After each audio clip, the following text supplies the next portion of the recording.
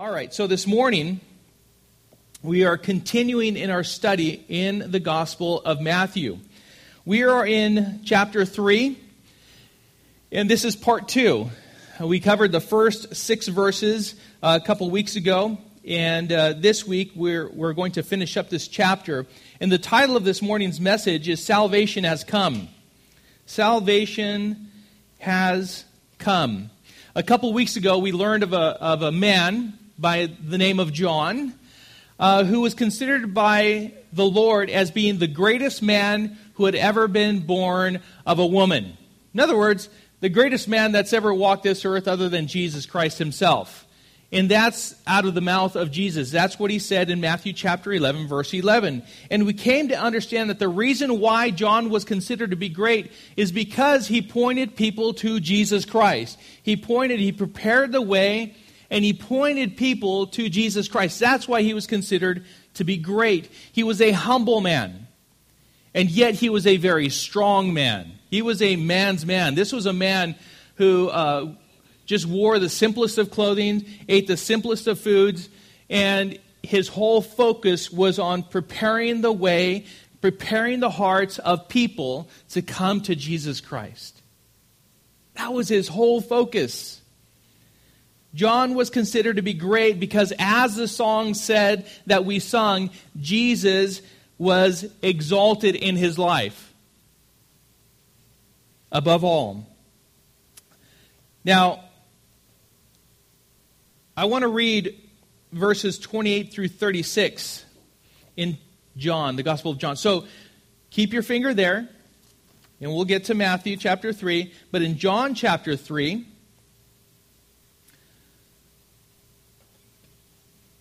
I want to read to you what John said as it's recorded by the Apostle John. So John the Baptist, he said this. Verse 28, chapter 3 of John. You yourselves bear me witness that I said I am not the Christ, but I have been sent before him. The one who has the bride is the bridegroom. The friend of the bridegroom who stands and hears him rejoices greatly at the bridegroom's voice. Therefore this joy of mine is now complete. He must increase, but I must decrease. He who comes from above is above all. He who is of the earth belongs to the earth and speaks in an earthly way. He who comes from heaven is above all. He bears witness to what he has seen and heard, and yet no one receives his testimony. Whoever receives his testimony sets his seal to this, that God is true.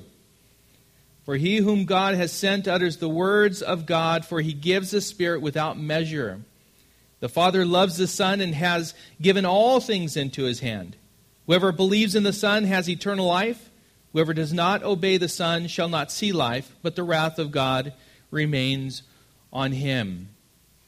Now, in verse 31 of what we just read, John 2 times said these words, he who comes from heaven is above all. His name is exalted. There is no other name like the name of Jesus. If you think about it, you can say any other name in the world, and it will not have the same effect, the same impact as Jesus does.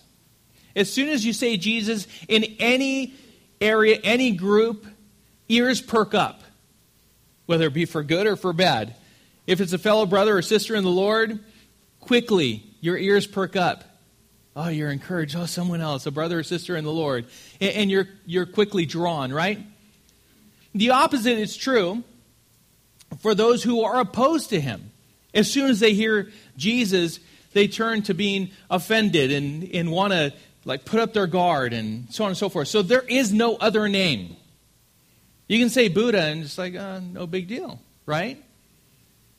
You can talk about any other religion and it's kind of like, okay. But as soon as you say Jesus, oh man, it's either you're for or against. There is no other name. It's for a reason. It's because truly, as he said, no one comes to the Father except through me. I am the way, the truth, and the life. Right? And it's known. That is the truth. This morning we see how John sees as he's having so many different people come to him, being baptized in the Jordan, he sees this one select group of men finally coming, and he talks to them. He addresses them. We see that this morning. I don't know what brought him out.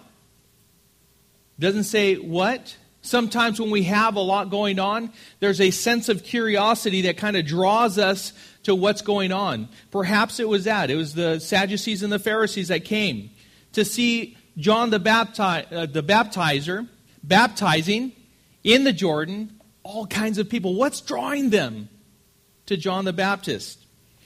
John knows who these men were. And we're going to learn how it is that he called them out.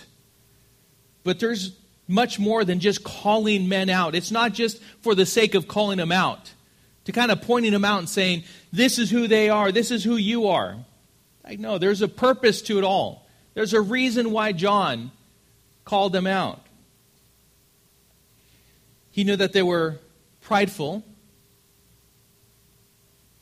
And what we see here is there needs to be also an application in our own lives of humility before God. I've always said, and I've said this often, that we need to live lives as Christians daily, in lives of repentance. It's not just a one-time thing. Oh, I came to the Lord and I repented of my sins and I gave them all to Jesus and now I am forgiven.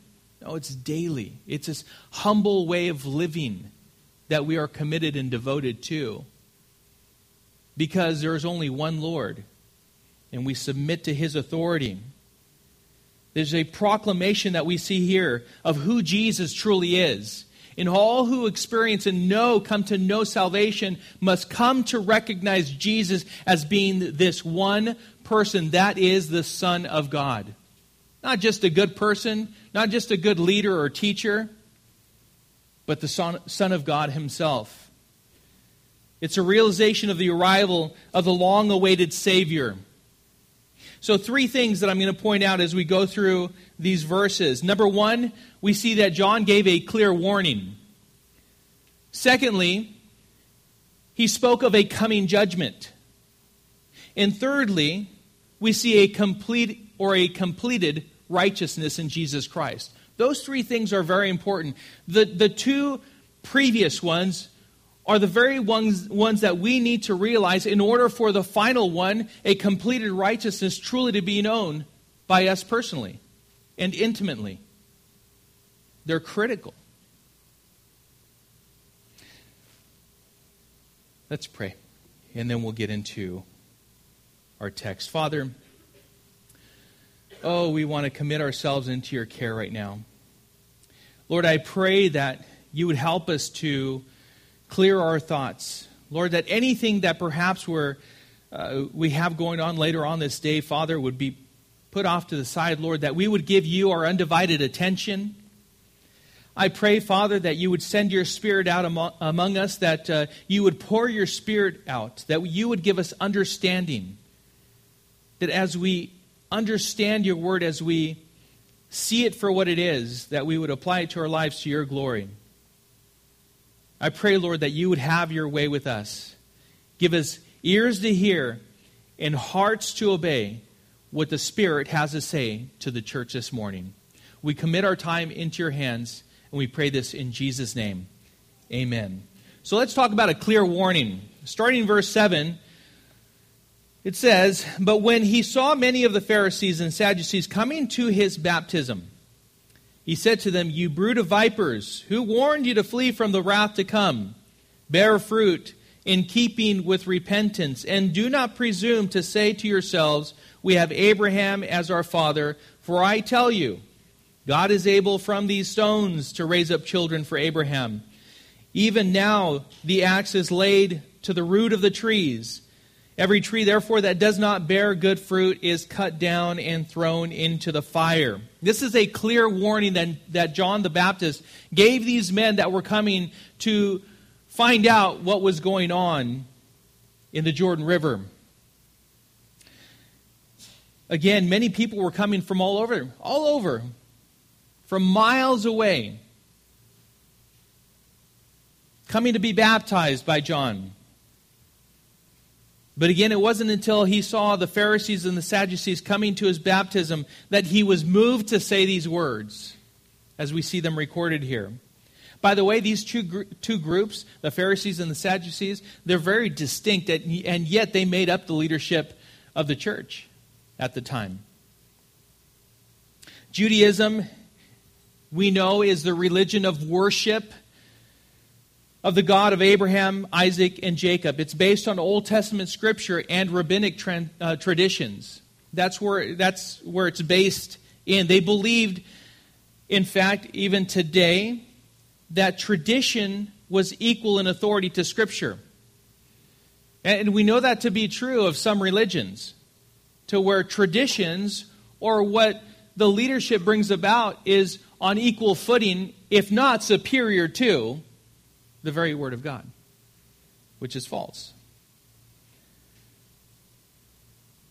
There's a clear deviation from the biblical truth that righteousness comes by faith in God, a misunderstanding of the law, as well as a misinterpretation of its personal application. They believe that a person is made righteous by keeping the law. And they believed they were righteous because they believed they kept the law. You know, if you ask anyone that doesn't know the gospel, doesn't understand God's free gift by grace, through faith in Jesus Christ, that is the only way that you come to know salvation and the hope of eternally being in the presence of God forever. If you ask them, many times what they'll give you is the same answer that perhaps you have come up with before coming to Christ and understanding God's grace. Will you go to heaven? I don't know. I'm not sure. But I think so. I mean, God is love, right? And I haven't killed anyone. I haven't really harmed anyone. I do a lot of good in the world, here and there. I try my best. And I believe that if the scales were balanced, you know, that I would make it into heaven. I think so. Is that a no-so or is that a think-so? And really, there's nothing that you can base that answer on that is absolute. Right? You don't have to raise your hand, but how many of you have said that in the past? Probably a lot of us, right? A lot of us. It's the same mentality. It's the same thing. These men thought that by keeping the law, by being good on the outside, that maybe that would give us enough merit with God to allow us into His presence for eternity. They thought there's no way that I could go to hell. I am a son of Abraham, Isaac, and Jacob. I am an Israelite. I am one of God's people. But we need to understand that there's none righteous, no, not one. Even our righteousness on our best day before God, it's like a filthy garment. We've all sinned and fallen short of the glory of God. Romans 3:10 says that. None is righteous, no, not one. Ephesians 2:8-9 says this. For by grace you have been saved through faith, and this is not your own doing. Underline that, not your own doing. It is the gift of God, not a result of works, so that no one may boast. In fact, Jesus knew these fellows pretty good. The Sadducees and the Pharisees, the scribes, the religious leaders. Matthew chapter 23, verses 27 and 28 says this. Woe to you, scribes and Pharisees, hypocrites! Kind of sounds similar to John's words, no? How to win friends and influence people. Apparently they didn't read the book. But he says, woe to you, scribes and Pharisees, hypocrites, for you are like whitewashed tombs, which outwardly appear beautiful, but within are full of dead people's bones and all uncleanness. So you also outwardly appear righteous to others, but within you are full of hypocrisy and lawlessness. Like, wow. Now, are those words of condemnation? Were John the Baptist's words of condemnation? No. Not at all.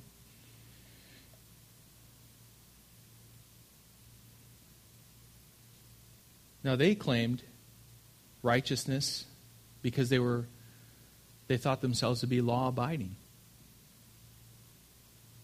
So knowing this, John warned them to not rely on fake righteousness or the family tree. I'm the son, again, of Abraham, Isaac, and Jacob. You follow the genealogy, I'm there. I'm in. Or is anybody born into salvation? No. Right? I thought I was kind of like that way. And I'm not the sharpest tool in the shed. But I did. That's my belief growing up.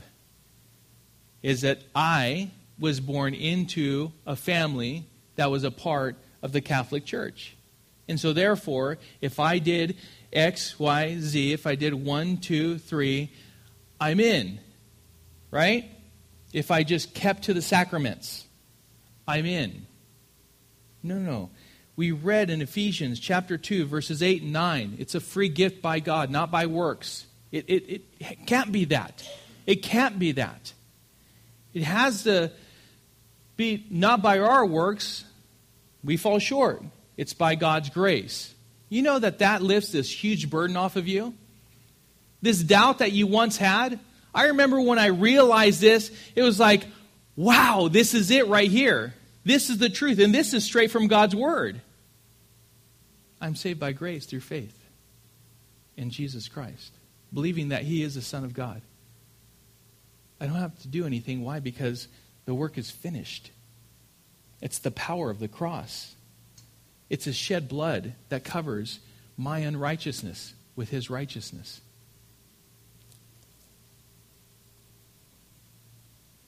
So John warned them, don't rely on any kind of outward, surfacey righteousness that you might want to put out there. Don't rely on the family tree. Galatians chapter 3, verses 7 and 9 says, know then that it is those of faith who are the sons of Abraham.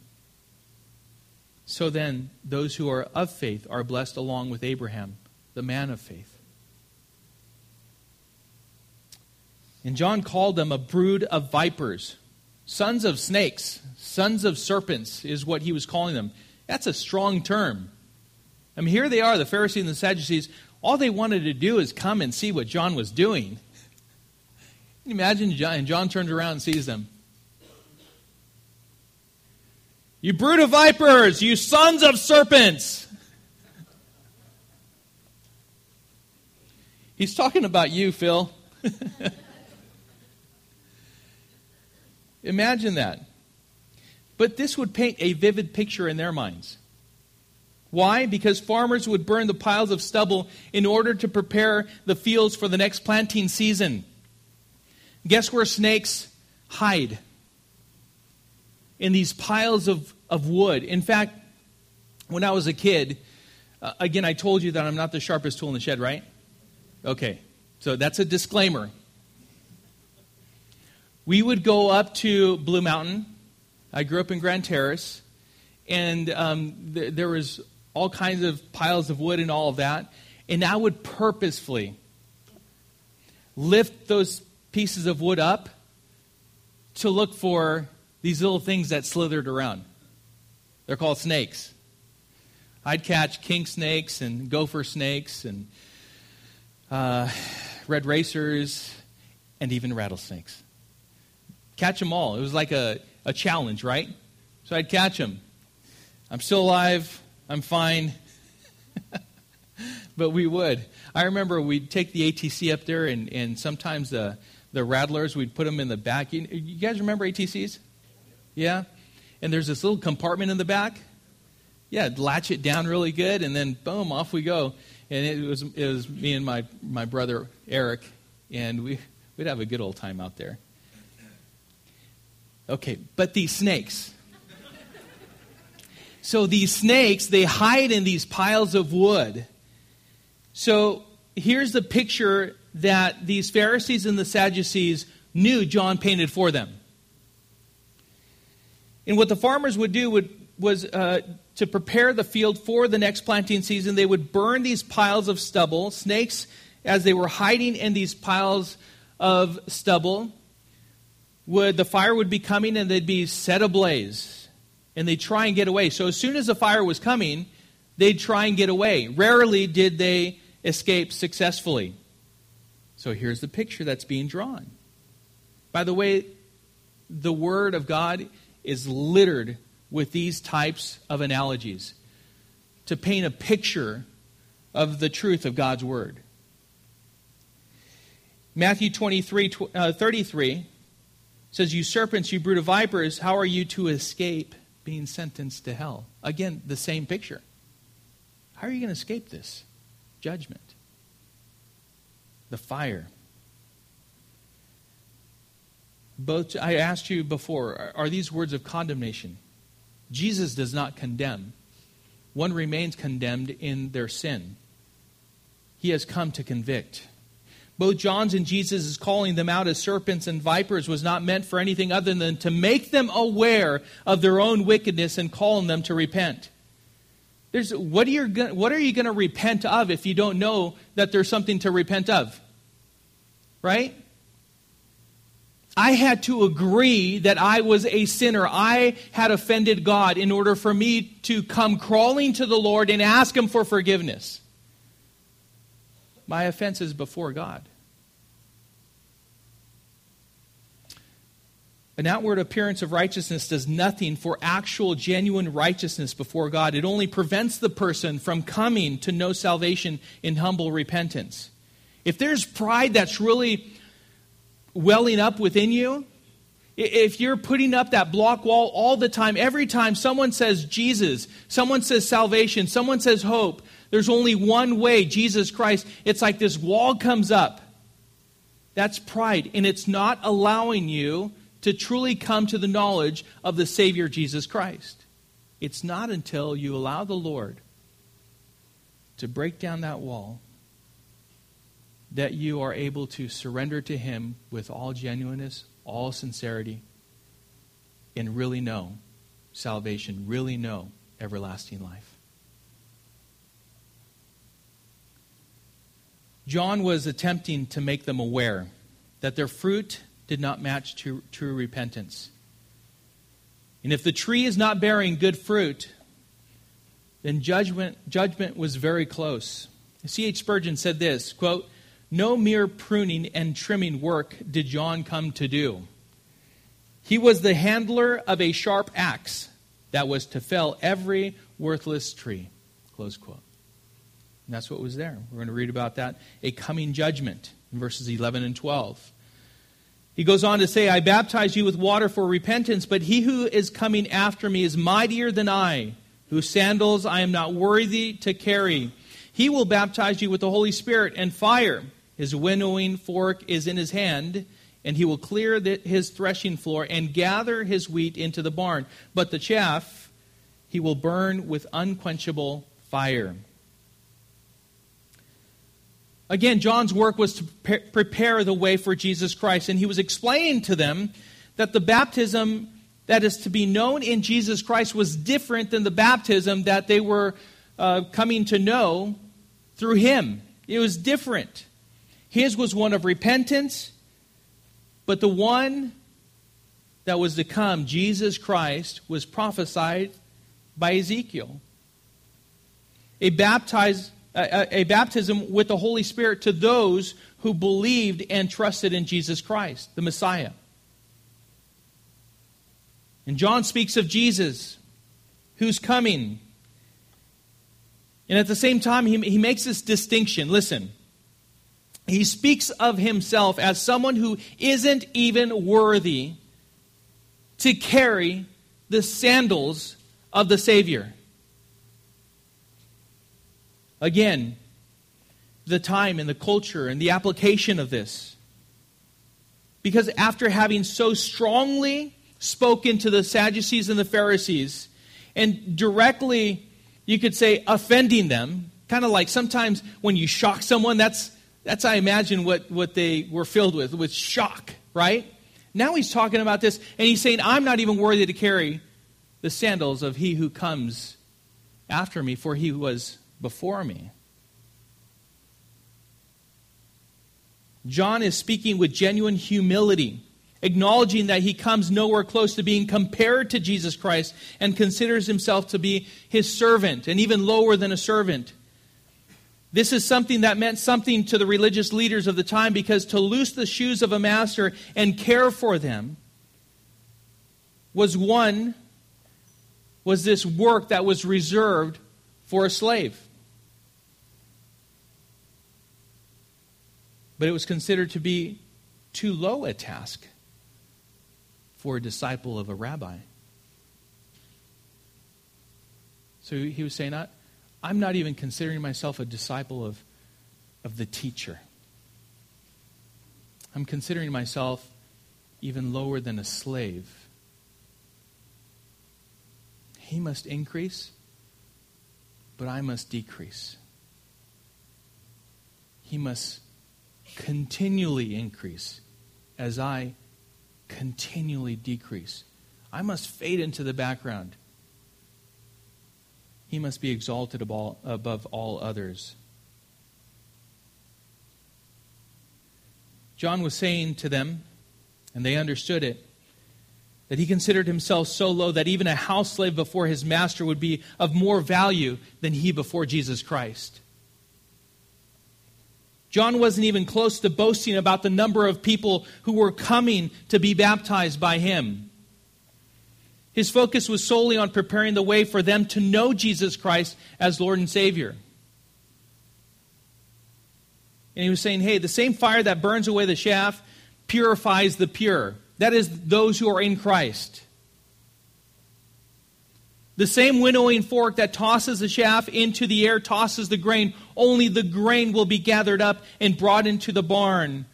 The chaff that is scattered will be burned with unquenchable fire. That is the truth. You see, the Jewish leaders confidently thought that the Messiah was coming to judge simply the enemies of Israel, but failed to realize that the real judgment they needed to be aware of was the judgment of their sins. And the question is, what would you say if you heard something like this? What would you do? How would you respond? Judgment is coming, for the kingdom of heaven is at hand. Repent. 1 John chapter 1, verses 8 and 9 says, if we say we have no sin, we deceive ourselves and the truth is not in us. If we confess our sins, he is faithful and just to forgive us of our sins and cleanse us from all unrighteousness. The knowledge of the coming judgment is to prepare the way for Christ in our own lives. But it requires a humility, a brokenness before God. A broken and contrite heart, oh God, these you will not despise. They needed to come to know that the only way to escape the eternal fires of hell was come into the loving arms of Jesus Christ and be saved by grace through faith in Him, the Son of God. Jesus said, I am the way and the truth and the life. No one comes to the Father except through me. Only one way, only one door, only one good shepherd, Jesus Christ.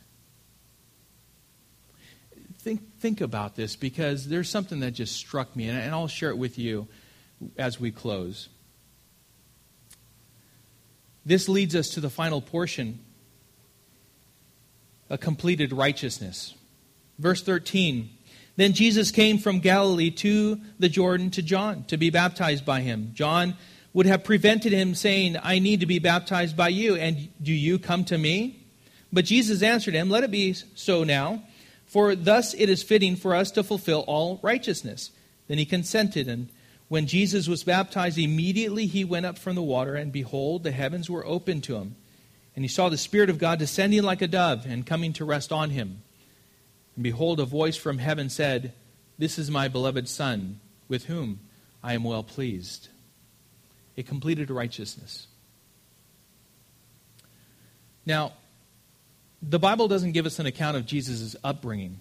other than what Luke tells us in Luke chapter 2, verse 52, which says, "And Jesus increased in wisdom and in stature and in favor with God and man." He grew up like anyone else, from a baby to the point that his ministry was initiated and he was tossed into temptation. We're going to learn about that next week. But he increased in wisdom and in stature. That means he grew up. Physically, he grew up. He learned, he understood. He's not this far-off God. He's one that has experienced everything like you and I have experienced other than sin. But now, at this point, Jesus is coming out of the shadows of obscurity. And his ministry is initiated by God in the Jordan by being baptized by John, whose purpose in life was to prepare the way for Jesus. And John recognized who Jesus was. In John chapter 1, verses 29 through 31, it says, "The next day he saw Jesus coming toward him and said, 'Behold the Lamb of God who takes away the sin of the world. This is he of whom I said, after me comes a man who ranks before me, because he was before me. I myself did not know him, but for this purpose I came, baptizing with water.'" He knew his purpose. He knew why he was doing what he was doing, that he might be revealed to Israel. You could understand why John was a little hesitant as Jesus came. And he says, "Behold the Lamb of God who takes away the sin of the world." And here he comes and he says, "I've come to be baptized by you." Oh no. Me baptize you? No. You need to baptize me. What do you have to repent of? Nothing. You don't have anything to repent of.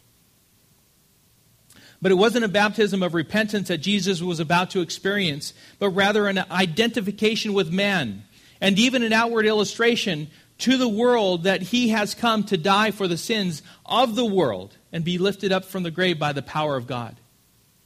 It was this illustration, this picture that was being drawn again to rise victoriously from the grave.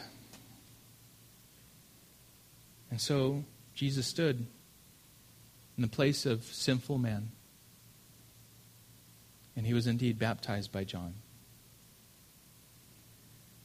In John chapter 1, verses 33 through 34, it says, "I myself did not know him, but he who sent me to baptize with water said to me, 'He on whom you see the Spirit descend and remain, this is he who baptizes with the Holy Spirit. And I have seen and have borne witness that this is the Son of God.'"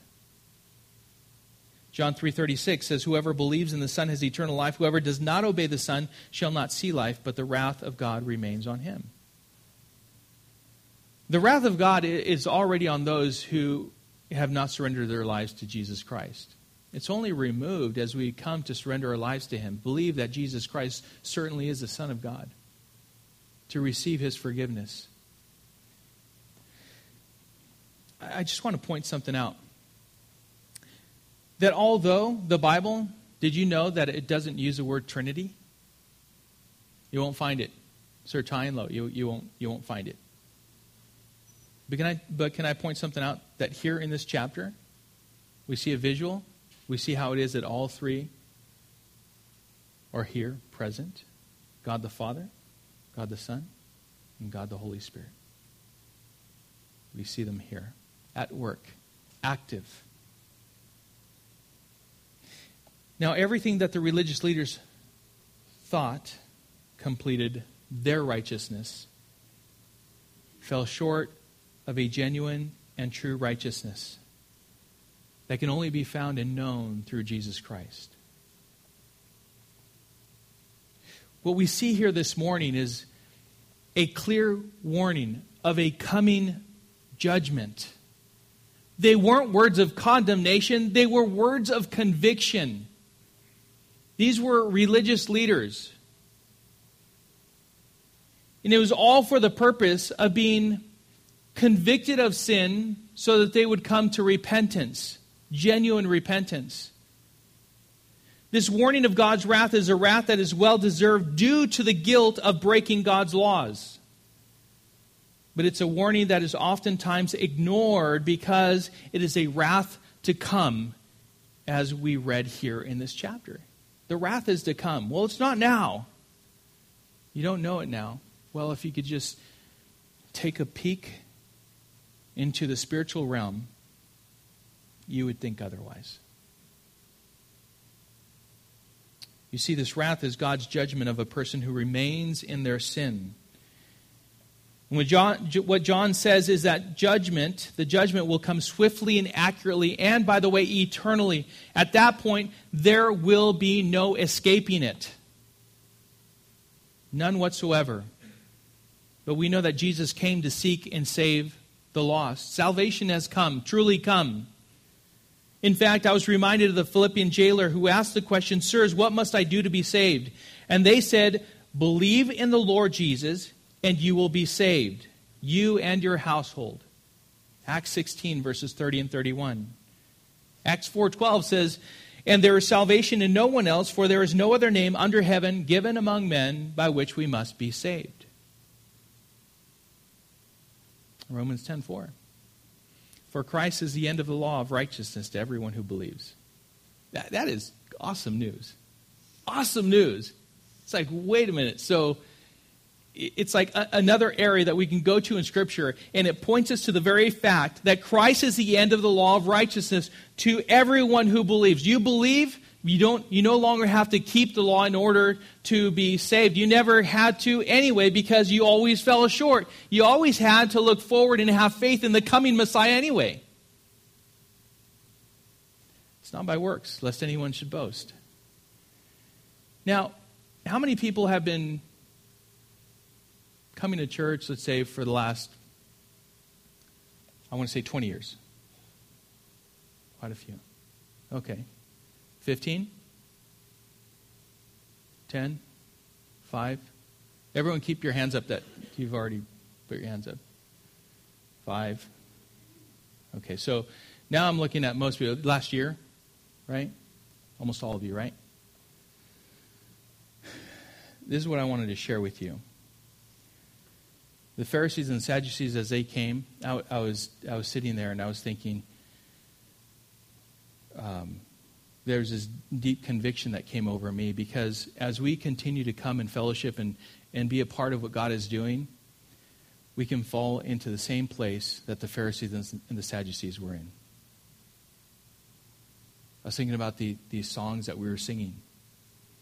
And I was overwhelmed, thinking, God, am I just sometimes going through the motions?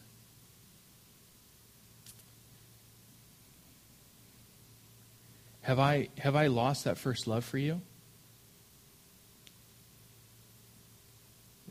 And I was just overcome, because I was thinking, at that point I can become critical. I can become even hard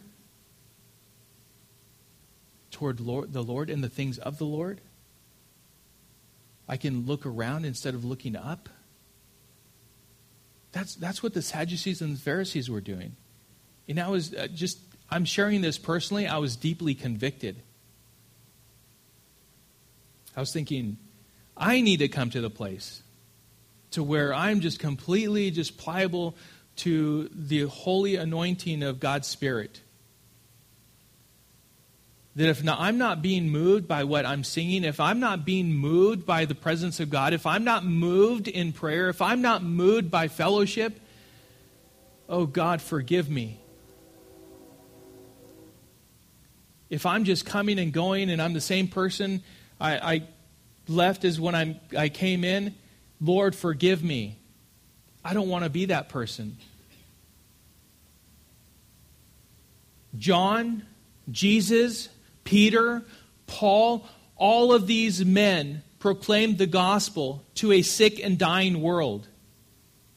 You could see in their lives that they never lost the passion, that they went all the way through. Why? Because they were focused on the author and perfecter of their faith.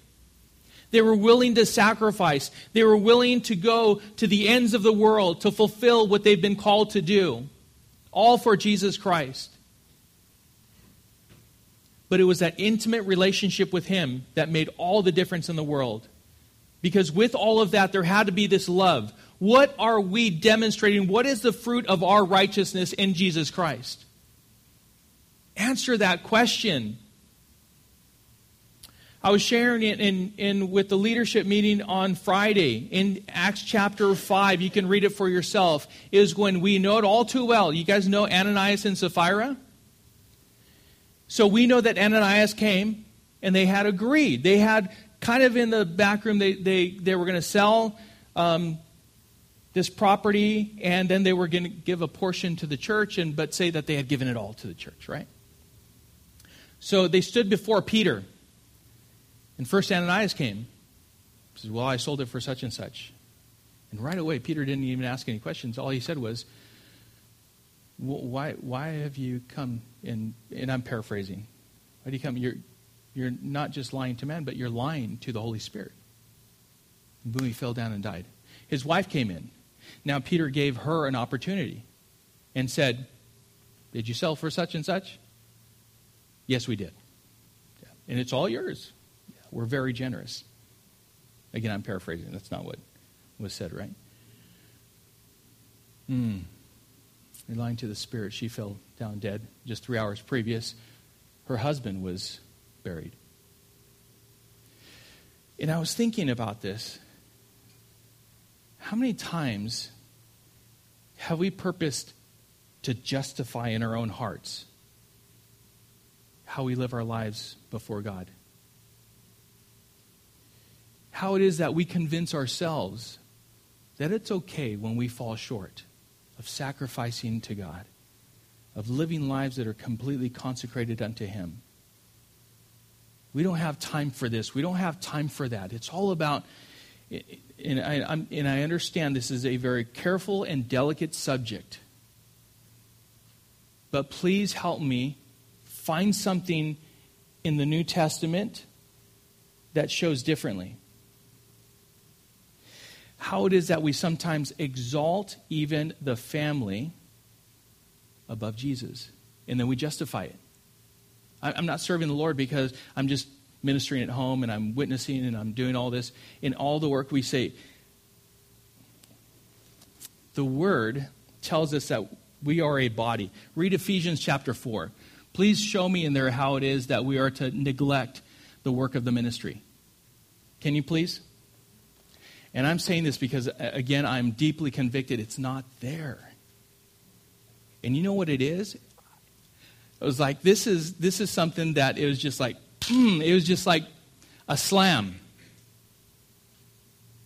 I can exalt my wife above Jesus. I'm to honor her. I'm to respect her. I'm to love her as Jesus respected and honored and loved and loves the church.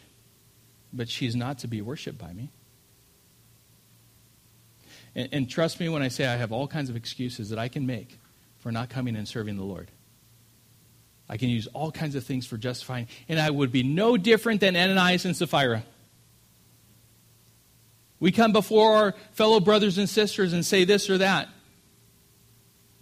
You guys follow me? And really the bottom line is, oh, Ananias, oh, Sapphira, why have you purposed in your heart to lie to God? Oh, the church would be so much more powerful, the local church, if we just took what John was teaching here in Matthew chapter 3, and we saw it for what it was. That our righteousness is complete in Jesus Christ. That our whole purpose of life, of our very breadth of our lives, is to serve and honor and glorify the Lord at any and all costs. These men were willing to go to the grave. They were willing to go to the grave.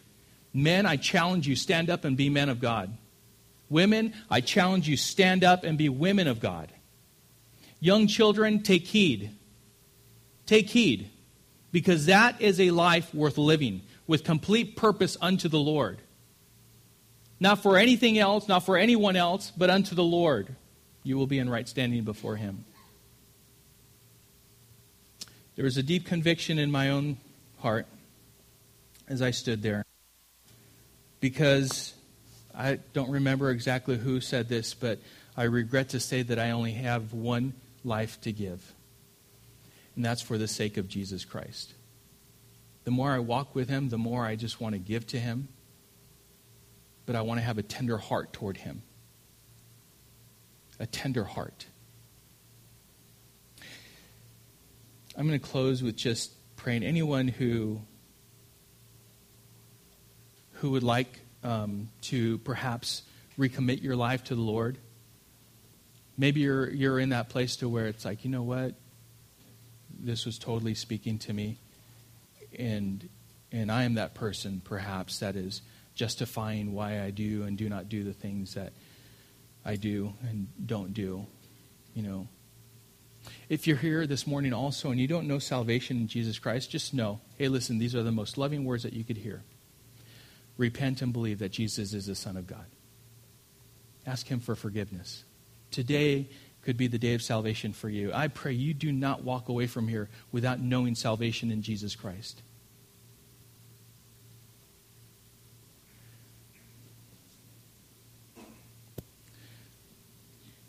Father, we prayed before we even started that your Spirit would move mightily. I think that you're moving mightily even right now. I pray that your church would continue to grow in the grace and knowledge of our Lord and Savior Jesus Christ. That more people would come and know that you are real as they come into and experience a fellowship of the brethren here at Refuge. I pray, Lord, that we would be a humble people before you. That we wouldn't just read a story like this in Matthew chapter 3 and see the Sadducees and the Pharisees and think, oh, poor them. They were so prideful and so religious and so full of themselves. They were far from God. And not come to realize that we could be those very people ourselves.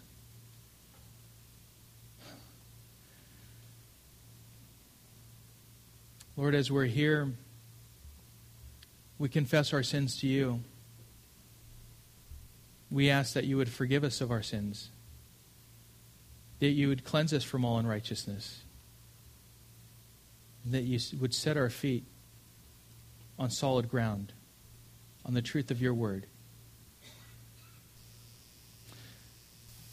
We thank you, Lord, for moving in our hearts this morning, Father.